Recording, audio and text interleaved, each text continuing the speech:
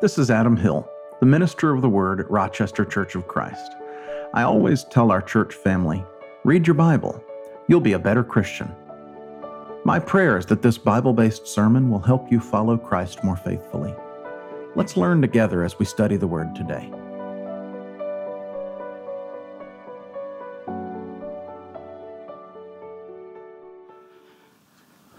Remain standing for the reading of God's Word. From 2 Corinthians chapter 12, verses 9 and 10, the Apostle Paul writes, "But he said to me, 'My grace is sufficient for you, for my power is made perfect in weakness. Therefore I will boast all the more gladly about my weaknesses, so that Christ's power may rest on me. That is why for Christ's sake I delight in weaknesses, in insults, in hardships, in persecutions, in difficulties. For when I am weak, then I am strong.'"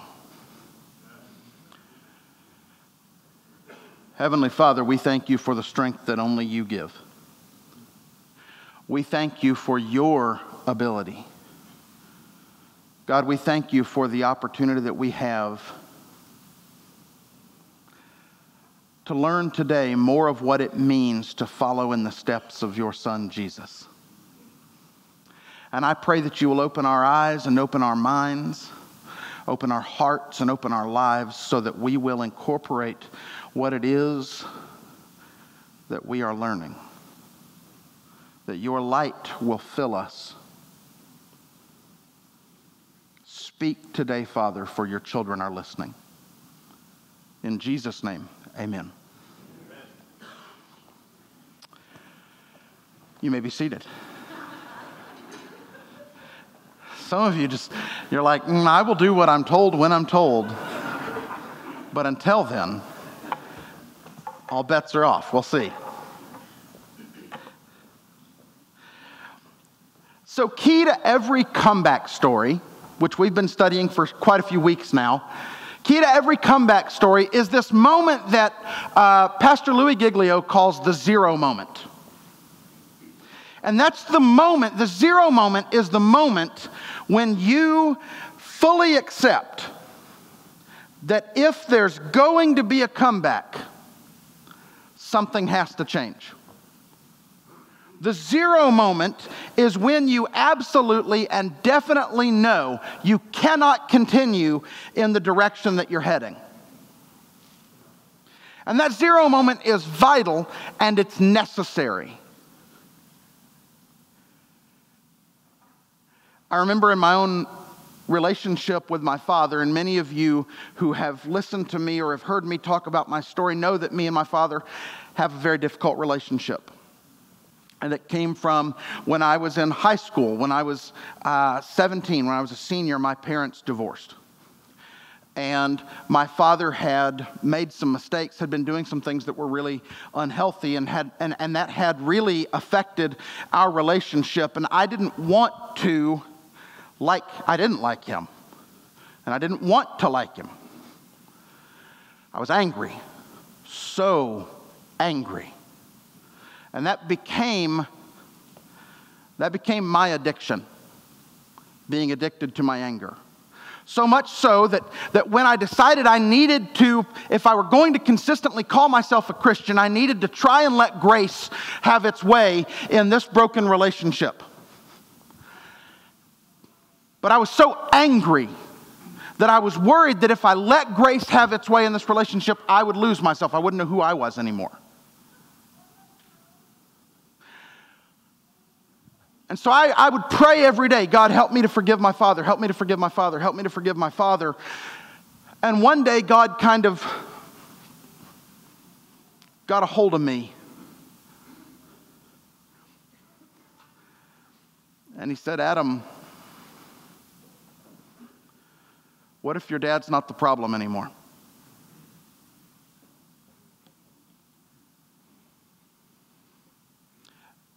And he said, what if there's a statute of limitations on how long you can blame your parents for you being a jerk?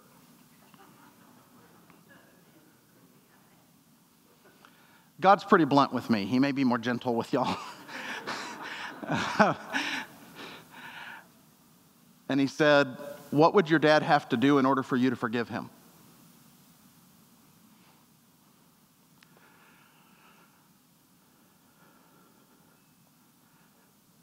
And the answer was, when I was honest with myself, there was nothing that my father could do that would make me forgive him, which meant the problem wasn't with him anymore. The problem was here.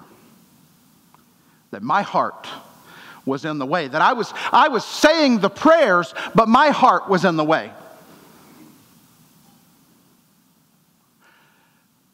And that was the zero moment. When I realized if I wanted that prayer to be true, that I wanted grace to have a chance at reconciling me to my dad, I had to stop thinking he was the problem. I had to start recognizing my own hard-heartedness, that anger, and I had to deal with that. I had to find a way to deal with that. I had to talk to someone. I had to go get some help in order for me to get past the anger I was holding in that was keeping that reconciliation from ever having a chance. I couldn't continue in what I was doing. That's the zero moment. Every comeback story reaches one of those, that I have to change direction. Now, they are essential and they are necessary, but to be honest, I don't simply want to focus on your zero moment. I'm not trying to get you to say, hey, zero moments are what we're thinking about today. I actually want to talk to you not about the emptiness that is that zero moment. I want to talk to you about what comes on the other side of that emptiness. What comes when we live into the purpose that God has given us and we experience the comeback that God has planned for us. You see, here's what I've learned, and this is kind of the thesis statement. This is the most important thing I'll probably tell you today, that the important part of your life is not the time you spend living out your failings. The most important part of your life is the time you spend living out your true purpose and identity. The most important part of my story is not the things that went wrong now so many years back ago that it seems like I've been telling this story too long. The important part of my life is what lies ahead of me as I live out my identity in Christ, because that's where the comeback is. That's where forgiveness was found even for my father. That's where reconciliation began to do its work. It doesn't mean I get excited when he calls. I'm trying. Like I'm the only one. Man, y'all see that call come in from your parents and you're like, dang it. Is there anyone? They loved you more than you would ever know and you still have the audacity. Not right now. I'm preaching now. I'm meddling in people's lives. Y'all need to watch it.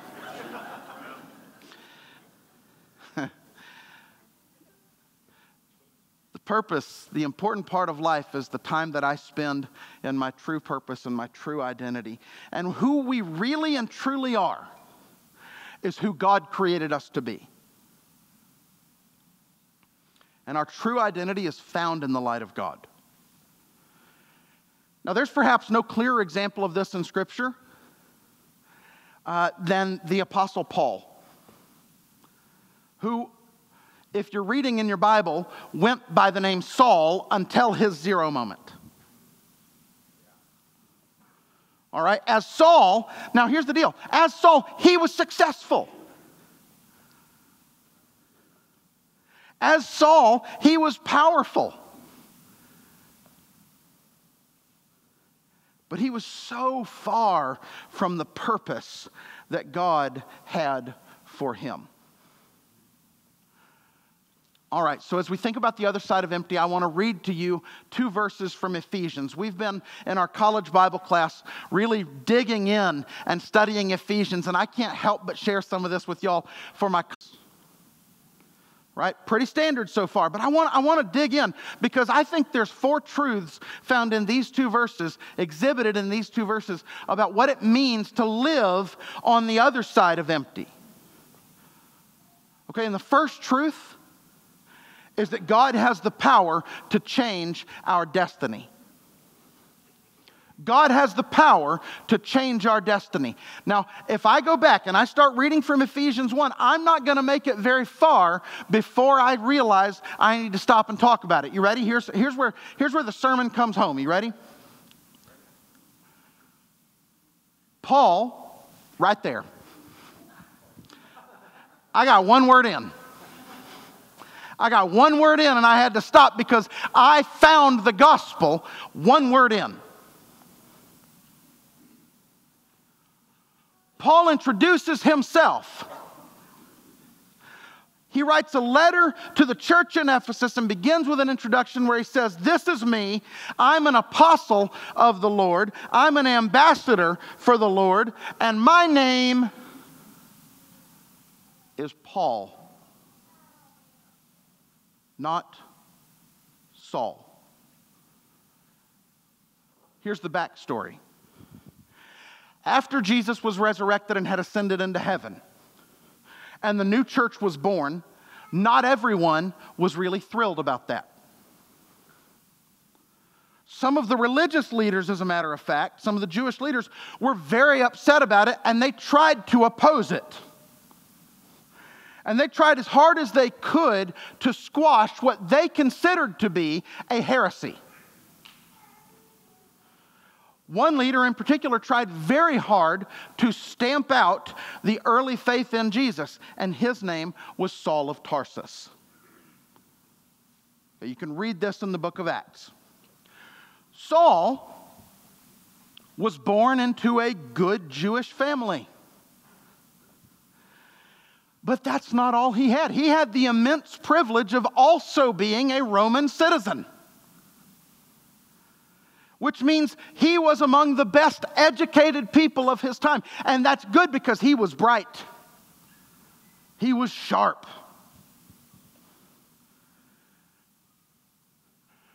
He was also zealous. And he rose quickly to be a leader within his own religious system.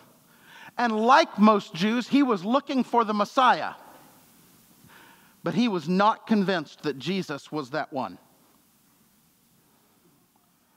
He developed a deep hatred toward Jesus and the resurrection story. And he was given authority to do whatever he wanted to do, whatever was necessary to stop the spread of the resurrection story. He could arrest people. He could ransack their homes. He could have them killed. And he did all of these things. One day, though, he was headed toward the town of Damascus to put down a recent uptick in Christian belief. But while he was on the way, he had an encounter with the risen Jesus in a vision. And the radiance of the glory of Jesus was so bright that it blinded him physically, that it knocked him to the ground. And Jesus says to him, "Saul, Saul, why do you persecute me?" 0 moment. That vision shut Saul down. He couldn't see for a few days. And then God sent a disciple to heal him and tell him what was happening in his life. And he was informed that God was taking him out of the business of crushing the gospel and putting him into the business of spreading the gospel. His entire destiny was changed, and so was his name. For the rest of the story, he's called Paul.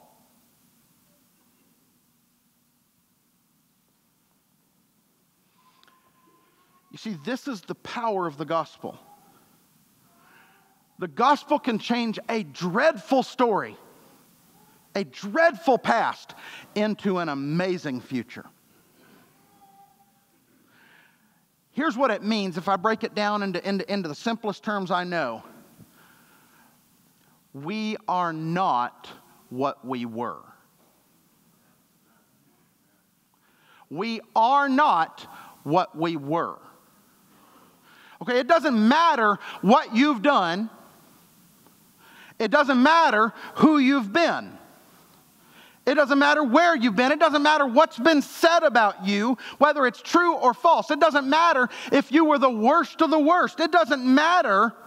You may have hated Jesus. God still wants to totally redefine who you are, to literally turn your world around, to remake your whole destiny in Christ. Amen? Second truth. Our circumstances don't stop God. Our circumstances do not stop God from fulfilling God's plans and purposes. Before a comeback arrives, it's easy for us to feel stuck in our circumstances. And to be honest, circumstances can be pretty awful sometimes. In fact, do you know where Paul is when he's writing this letter? Yes, he's imprisoned. He's got chains on his wrists. Let me give you the backstory here.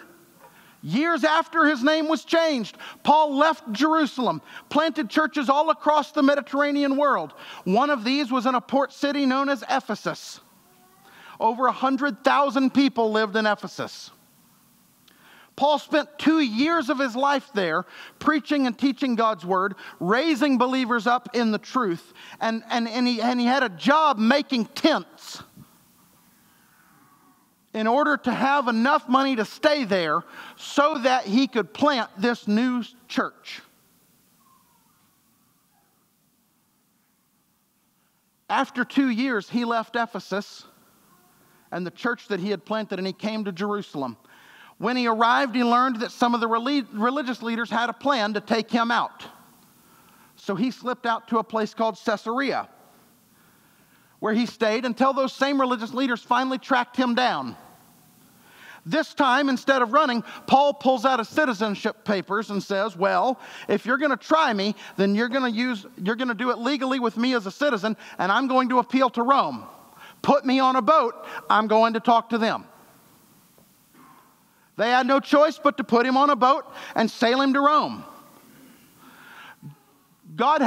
Jesus had already told Paul, you will speak to rulers across the world to share the gospel. And here is Paul headed to Rome in order to stand trial before those rulers that Jesus had told him about. Paul lived in house arrest for 2 years in Rome awaiting trial. Now, the emperor at that time was a fellow named Nero.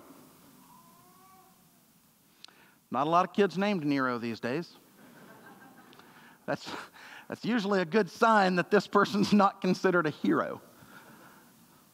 Nero is a zero. No, okay. It rhymed, they'll remember it. And so, we've got Nero. Now, Nero was famous for his persecution of Christians. He set Rome on fire and then blamed the Christians.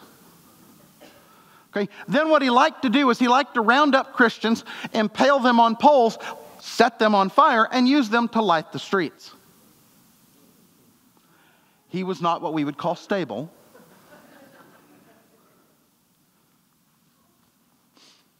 And it is from this dangerous place, imprisoned and waiting on a trial with Nero, that Paul writes this letter. The Holy Spirit moves him to write this letter to the Ephesians. Notice that when Paul begins the letter, he does not bemoan the fact that he is locked up.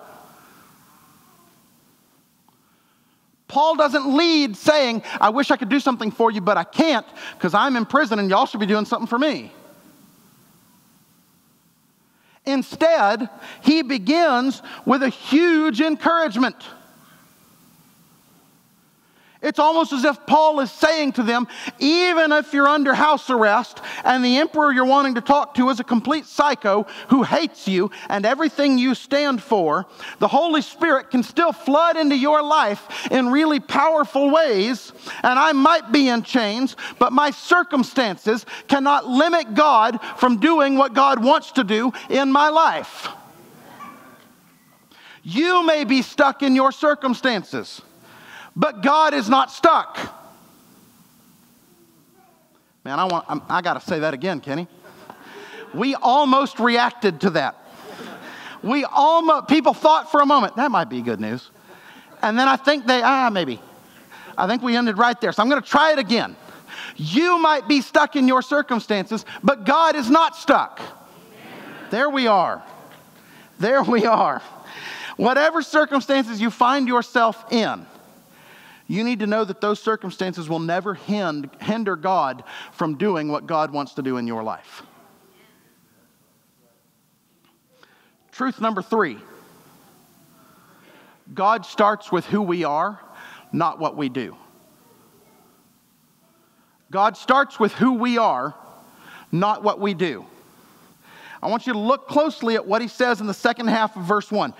I promise I'm preaching this text. It's just taken a while. Paul, an apostle of Christ Jesus by the will of God, to God's holy people in Ephesus. The faithful in Christ Jesus. To God's holy people. To God's holy people. The word there, if you wanted a literal translation, is to God's saints. To the saints in Ephesus.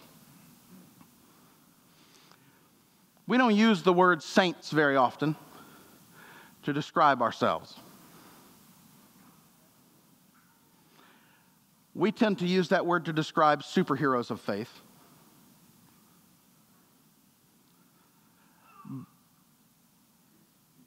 But that's the word that Paul chose to use describing these believers who were not superheroes of faith. They were ordinary people saved by God's grace, just like you and me.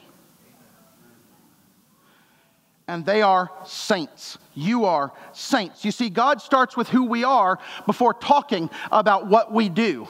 Identity precedes activity. Most of the time, religion starts with what you do and then works toward what you might become. But God works differently. God starts with who we have become by the miracle of grace, that through an act of faith, we're connected with Jesus, and something inside us, everything we are, changes. If we're saints, it means that I'm a miracle. And so are you.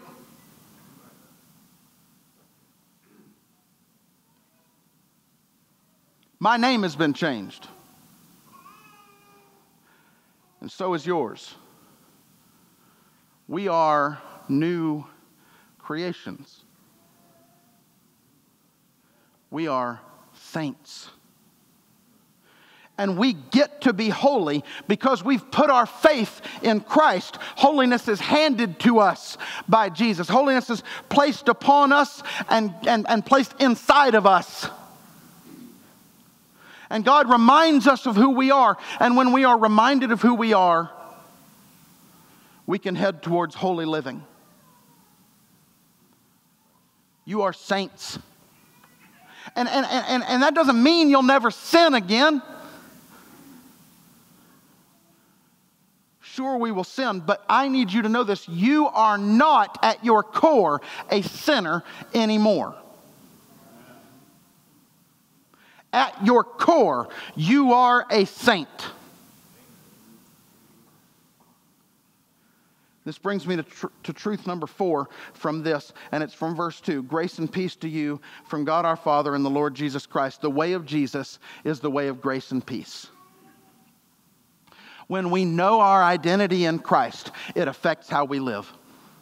We are marked by grace, which means way less striving to prove myself and way more trusting in God's power to do what only God can do. So our lives become marked by peace and grace. You see here, this is key. When we put our faith in Jesus, we are not joining an organization.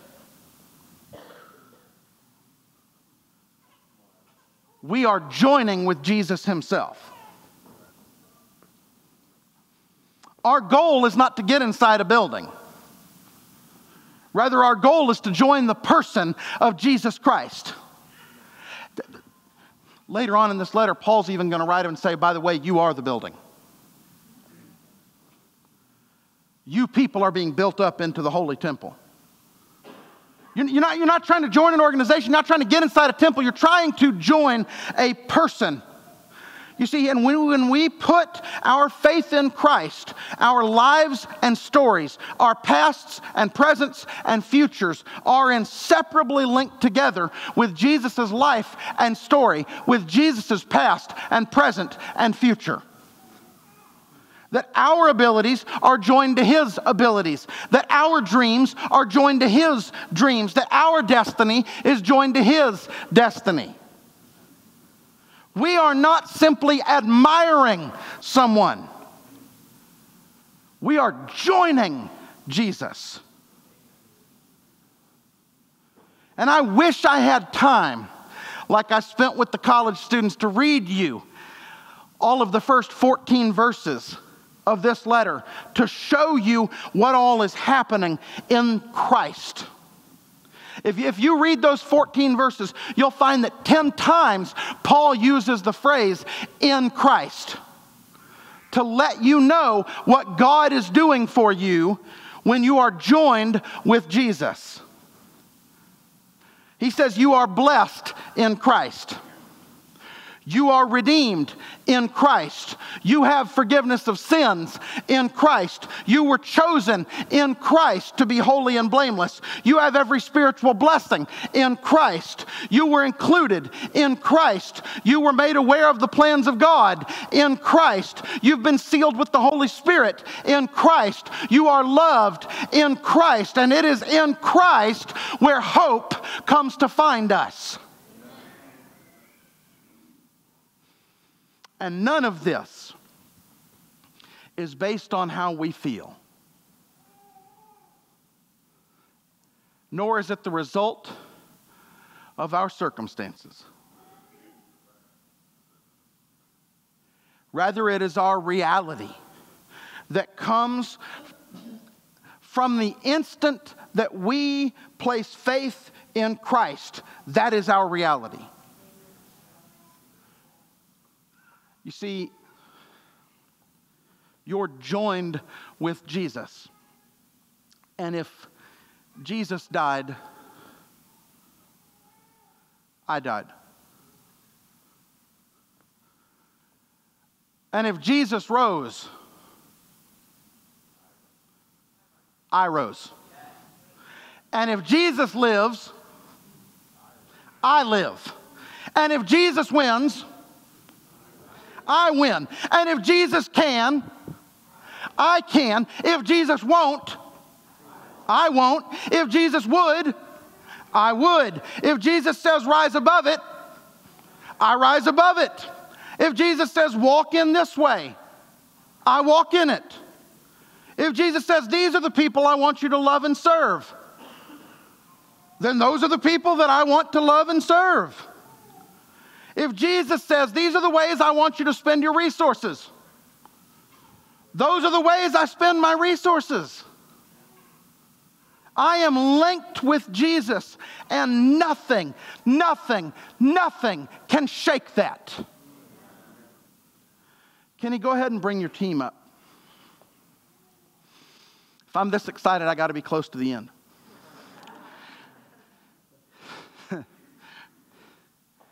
You see, being linked with Jesus does not mean that there are no more challenges and trials and setbacks and pain.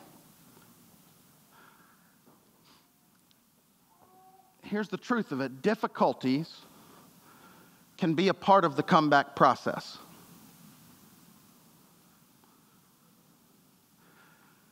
But Paul put his difficulties in perspective, didn't he? He said to me, "My grace is sufficient for you, for my power is made perfect in weakness. Therefore, I will boast all the more gladly about my weaknesses, so that Christ's power may rest on me.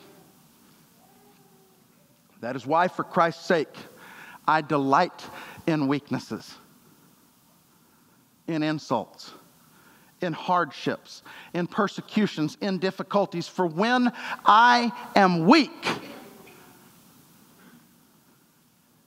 then I'm strong." Paul lived for Jesus and held on to hope in Jesus. Paul spread the good news of Jesus. Paul spread light into the darkness because of Jesus. Paul's story wasn't even about Paul anymore. It was about Jesus. Paul's story had been completely rewritten. And listen to me, that can be your story too. The most important part of your story is not where you've been or what you've done. The most important part of your story is that by faith, you are in Christ and Christ is in you. And it is the hope of glory. That you are united with Jesus and that you have a brand new answer to the question of who you are. That everything has changed in your comeback and you are in Christ right now and forever. And that is truly who you are. Amen? Amen. Now maybe today is your zero moment.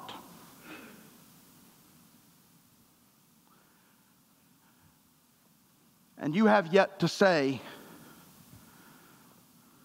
"All right, that's enough. I'm tired of trusting me. I'm tired of relying on me.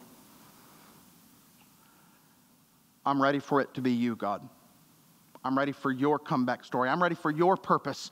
I'm ready for your will. I'm ready for your way. I'm ready to be united with Christ. I want to be joined with Him, and I want to have the life that He has. I'm ready today." And if that's you, don't let this opportunity pass. Commit yourself to Christ, and we will baptize you into Christ today. You can begin that comeback story. It can be yours. Let's stand and let's sing together. And if you want to come to Christ, then come forward while we stand and sing. To learn more about Rochester Church of Christ, check out www.rochestercoc.org. There you can find links to other teachings, opportunities to join our family and serve, as well as ways to support our work. It truly is a wonderful time to be the church. I pray that you're blessed. Remember, you are loved and you are chosen.